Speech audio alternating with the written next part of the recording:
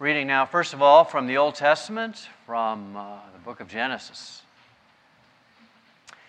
In the beginning, God created the heavens and the earth. Now, the earth was formless and empty. Darkness was over the surface of the deep. And the Spirit of God was hovering over the waters. And God said, "Let there be light." And there was light. Psalm 19. The heavens declare the glory of God. The skies proclaim the work of His hands. Day after day they pour forth speech. Night after night they reveal knowledge. They have no speech. They use no words. No sound is heard from them. Yet their voice goes out into all the earth, their words to the ends of the world. In the heavens, God has pitched a tent for the sun. It's like a bridegroom coming out of his chamber, like a champion rejoicing to run his course. It rises at one end of the heavens and makes its circuit to the other.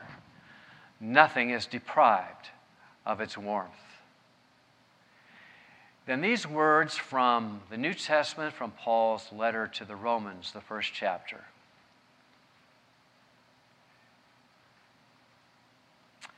The wrath of God is being revealed from heaven against all the godlessness and wickedness of people who suppress the truth by their wickedness, since what may be known about God is plain to them, because God has made it plain to them. For since the creation of the world, God's invisible qualities, His eternal power and divine nature have been clearly seen, being understood from what has been made, so that people are without excuse. This is the word of the Lord. Thanks be to God. Amen. You know, there isn't a Sunday that doesn't go by without my consciously thanking God for our musicians, for Jan and for Beth and for Rob, and then our faithful choir. We should never take these people for granted. I hope you don't. But I thank God for them. So thank you. Thank you.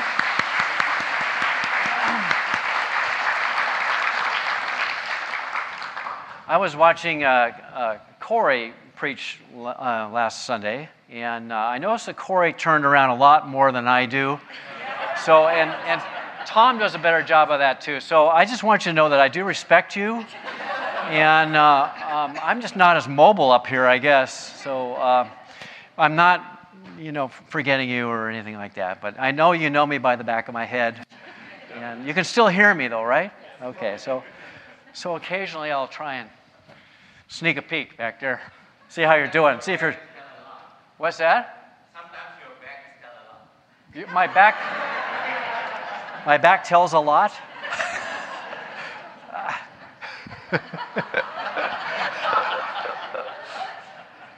You can see all my squirming up here and everything, That's right. Yeah. Well, there is nothing more important in life than getting to know God. I'm sure you'll agree with me. Maybe that's one reason why you're here. You'd like to get to know God better. But as I was saying, the last time I was giving messages along this particular theme, is that it's very important to come to know God as God really is, not as we imagine God to be. For we have an all too human tendency to create God in our own image, fashioning and worshiping a God who thinks like us and who acts like us and who sanctions our every desire. So we end up with the God of my cause, or the God of my ideas, or the God of my feelings. And this God is so very convenient and so accommodating. This God never contradicts us or challenges us. We effectively exchange the real God for a made-up one. And whenever we create God in our own image, then we are really worshiping ourselves. It's the old sin of idolatry. It's the golden calf all over again. The God of our invention cannot save us, as the prophets were very clear to make known to all of us. These gods are totally inadequate. The real God, the one true God, the God who can save us, wants to be known and has made himself known. God has communicated everything we need to enjoy a right relationship with him. God has chosen to reveal himself to us. Just as you could not know the real me, Mark Smith, without my having revealed something of myself to you in terms of through my spoken words or through my actions, so you could not hope to know the real God unless God had chosen to reveal something of his character and his will to you. God has, in fact, spoken and has acted in ways that you and I can understand and grasp. The ancient Christians used to describe God's revelation in terms of two books. The book of nature, creation, which was also called general revelation, and the book of Holy Scripture, called special revelation. We come to know the real God by reading both books. This morning, we are opening the book of creation. What does creation teach us about the one true God? Listen again to the psalmist. The heavens declare the glory of God. The skies proclaim the work of his hands. Day after day they pour forth speech. Night after night they reveal knowledge. They have no speech. They use no words. No sound is heard from them. Yet their voice goes out into all the earth, their words to the ends of the world. The heavens declare the glory of God. The skies proclaim the work of his hands. Creation itself is constantly speaking to us, singing to us about God. The very rising and the setting of the sun is a testimony to God's creative power and God's sustaining providence. The order and beauty of creation reveals a God of indescribable glory, and it ought to be apparent to every human being. For as the Apostle Paul put it, for since the creation of the world, God's invisible qualities, his eternal power and divine nature have been clearly seen, being understood from what has been made, so that people are without excuse. In other words, the reality of God ought to be plain to everybody who has eyes to see. All one has to do is gaze up into the heavens. And yet sin and human rebellion have darkened the heart and muddied the mind and has blinded many to the awesome ultimate reality. God, or rather creation, presupposes a designer God, a creator, a first cause who sets everything in motion. One day, an unbeliever skeptic came to argue with a teacher, religious teacher, about God. And the skeptic said, "You believe many things that can't be proved. For example, who created the world?" And the teacher answered, "God." "Can you prove it?" said the man. "Certainly, but first let me ask you a question. What are you wearing?" "What a foolish question," said the skeptic. "It's a suit." The teacher asked, "Well, who made it?" "Foolish. You are more foolish than I thought. If you don't know that a tailor makes a suit." "And you, my friend," said the teacher, "are equally foolish if you do not see the hand of God in creation. For just as the house attests to the hand of the builder and the garment to the tailor, so the earth and the order of creation testifies to a higher being. The heavens declare the glory of God. The skies proclaim God's handiwork." It just seems so obvious to me. Who needs proof?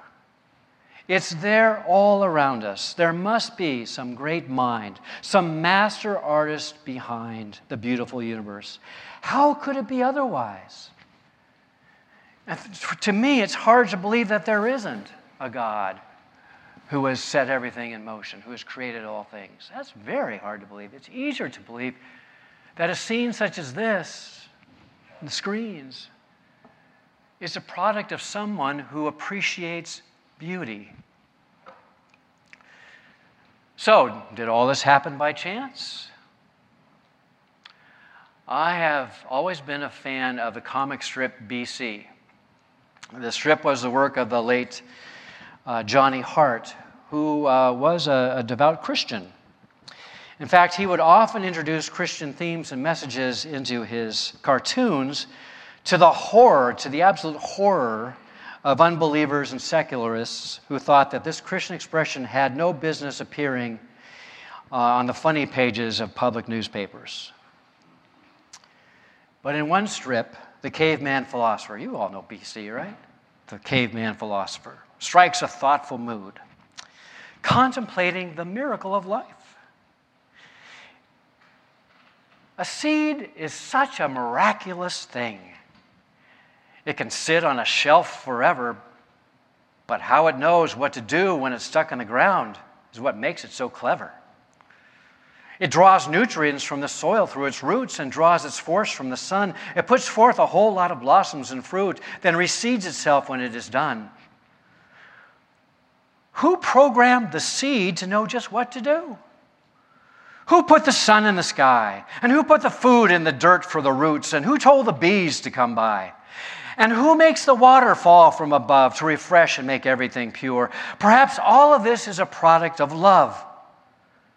And perhaps it happened by chance. Yeah, sure. If a seed is such an amazing thing to contemplate, now think about the human body. The capacities of the human brain are beyond comprehension. And scientists who study the brain really suspect that there's got to be a who behind the brain. The brain is of a whole different order than a computer. It's like 1 billion computers or microchips. I mean, it's a magnificent piece of engineering. Actually, the National Geographic featured an article recently on the human brain and how amazing it is. Here's what a dermatologist wrote about our skin. In 1 square inch of skin, you will find 20 blood vessels, 65 hairs and muscles, 78 nerves, 78 sensors for heat, 13 for cold, 165 for pressure, 100 sebaceous glands, 650 sweat glands, 1,300 nerve endings, and 19,500,000 cells. I don't know who bothered to count all those things, but some biologist. So we might as well ask, what mind conceived of skin? In the biblical story of creation, human beings are created on the 6th day, the climax of creation. There is no greater handiwork than the creation of a new human being. In fact, the famous artist Vincent van Gogh once said, if one feels the need of something grand, something infinite, something that makes one feel aware of God, one need not go far to find it. I think I see something deeper, more infinite, more eternal than the ocean in the expression of the eyes of a little baby when it wakes in the morning and coos or laughs because it sees the sun shining on its cradle. Not sure if there's a creator God? Just watch a baby being born and then gaze into its face.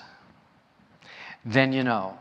There's no greater handiwork to be found in all the universe. A product of love, not of chance. And then, of course, there's the immensity of the universe. The heavens declare the glory of God. The skies proclaim the work of His hands. The light that we see from the nearest star left that star about 4.5 years ago. Light travels pretty fast, 186,000 miles a second. That's a long ways away. Our galaxy, the Milky Way, contains 100 billion suns, And our universe contains more than 100 billion galaxies. Contemplate that. It's like contemplating infinity, isn't it? When Albert Einstein studied the wonders of the universe, he knew there must be a God. He said, "I'm not an atheist. The problem involved is too vast for our limited minds. We're in the position of a little child entering a huge library filled with books in many languages. The child knows that someone must have written those books. It doesn't know how. It doesn't understand the languages in which they are written." The book of creation has an author, and the book reveals a God who is greater than we can imagine, a God of great glory and power. Many of the greatest scientists in history were inspired by their faith in a creator God. I was reading about the German scientist Johannes Kepler, who lived in the latter half of the 16th century after the Reformation. He was among the first scientists who affirmed Copernicus' theory that the earth rotated around the sun, and he was an important forerunner of Isaac Newton in terms of systematizing science. A devout Lutheran, Kepler was studying theology and had planned to become a pastor when he was called to teach mathematics. But Kepler realized that he could glorify God through his mathematical and astronomical studies, and his scientific notes are filled, are mixed, are interspersed with prayers and praise to the Lord. The more he studied the universe, the more he fell in love with God. Kepler believed that there was an art and an orderliness in God's creation, and that the more Christians recognized the greatness of creation, the deeper their worship would be. Now, Kepler has made some important contributions to our understanding of the universe. He published what are known as Kepler's laws, and with these laws, it was shown that, the law says that the planets take an elliptical orbit rather than a perfectly circular one, as was thought at the time. But throughout his scientific work, Kepler never sought his own glory, but always sought to bring glory to God. And at the very end of his life, Kepler composed this simple prayer: "I thank you, my Creator, that you have given me joys in your creation and ecstasy over the work of your hands. I have known the glory of your works as far as my finite spirit was able to comprehend your infinity. If I have said anything wholly unworthy of you, or have aspired after my own glory, graciously forgive me."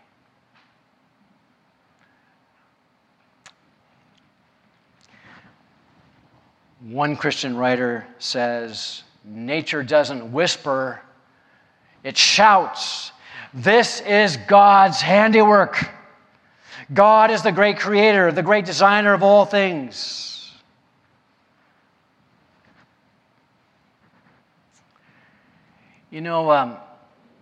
Clear skies at night are not very frequent here in this part of the world. There could be an eclipse going on, total eclipse, and we would not know. But I remember on one very clear, unusually clear, crisp fall night, I think it was late October, my mom called me and she said, "Mark, you got to go outside and look at the moon.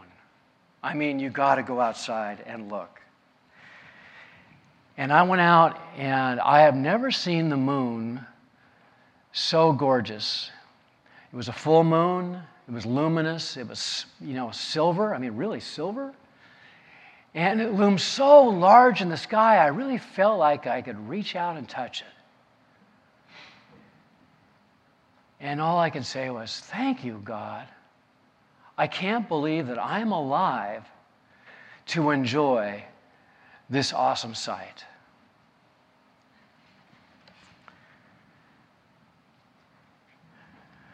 As I gazed in the sky, No words were spoken, and no voice was heard. And yet to me, that was a sermon as clear and as loud as have any proclaimed.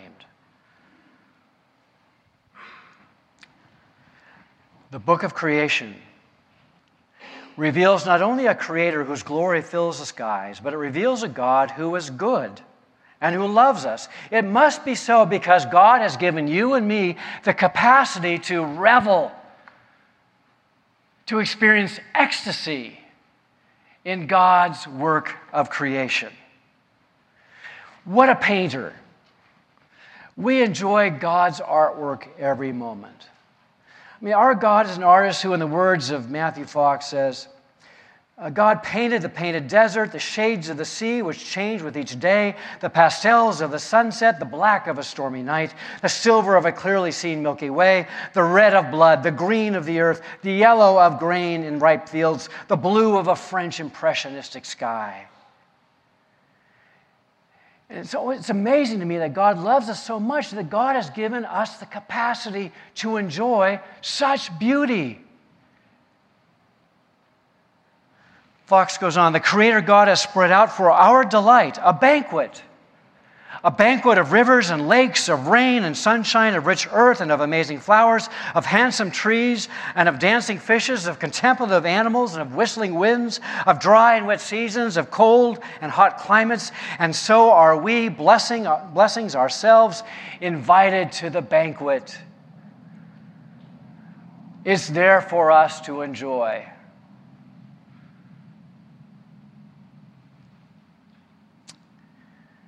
Our eyes continually feast on beauty. God planned it that way for our own enjoyment. Someone has said there's not a blade of grass, there's no color in this world that is not intended to make us rejoice. Thank you, God. So let's be astute students of the book of creation, of nature. Let's contemplate and appreciate the beauty of nature, which is pretty easy to do in this part of the world, even when the rain comes. We need to get out there in creation and enjoy. And then we need to allow the creation lead you and me to the praise of the Creator, who is both powerful and good.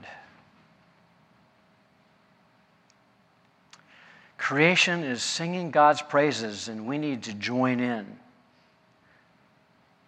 Belinda and I used to live off of, what street was it? 84th Street, I guess. And we had a house, and it was near a large swamp area, forest area, which has since been cleared out. But every night, we used to listen to the frogs croak. And I tell you, it was a chorus. It was a symphony of frogs. And I've missed that. Glenn and I have missed that. You know, the development came in. Oh, that's the end of nature. But I always thought, man, those frogs are singing God's praises. All creation sings. That's one of the great sounds of nature, the sounds of frogs croaking in unison. There's one other great sound in nature, which we have enjoyed, and that is the sound of rain hitting the skylight or a window, the pitter-patter. I mean, that to me is a beautiful sound, the replenishing of the earth, You sit there in bed and listen to the rain. I mean, that is just one of the coolest things. The rain sings God's praises. So we need to join in. Creation ought to lead us to the praise of our Creator God, who thought enough of you and me to give us the capacity to enjoy it. Pretty cool, huh? Pretty cool, huh? Indeed. Can't say I didn't turn around.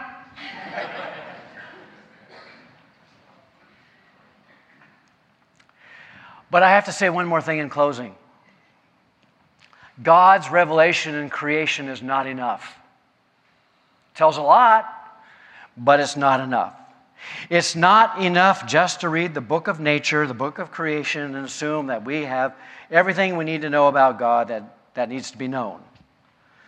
The revelation only goes so far. If all we had to go on in terms of our knowledge of God was what we can discern from nature, we actually wouldn't know that much.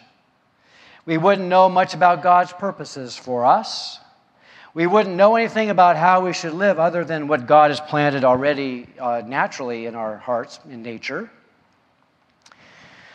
I think it's fair to say that we need to understand that though there's much beauty in nature, also nature can be quite cruel.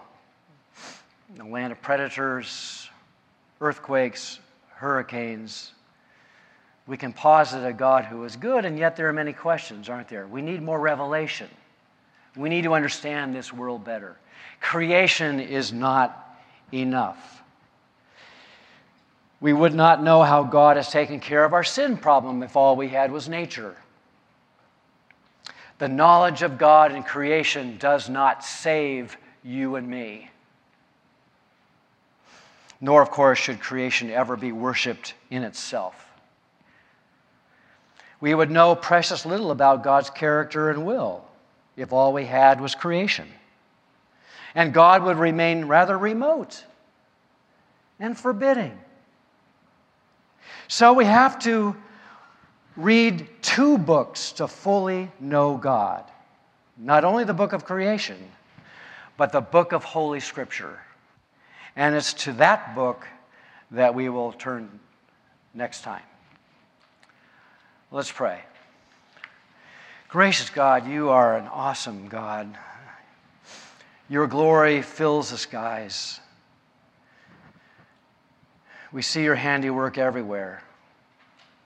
We see your great handiwork in the people right around us. And so, Lord, we thank you. We thank you that you thought enough of us, that you loved us enough to give us the capacity to enjoy your incredible artistry. So, Lord, sensitize us to all of the delights around us day by day, moment by moment, to delight in your creative work, in your handiwork, that we might be led into deeper appreciation and deeper worship of you. Through Christ we pray these things. Amen.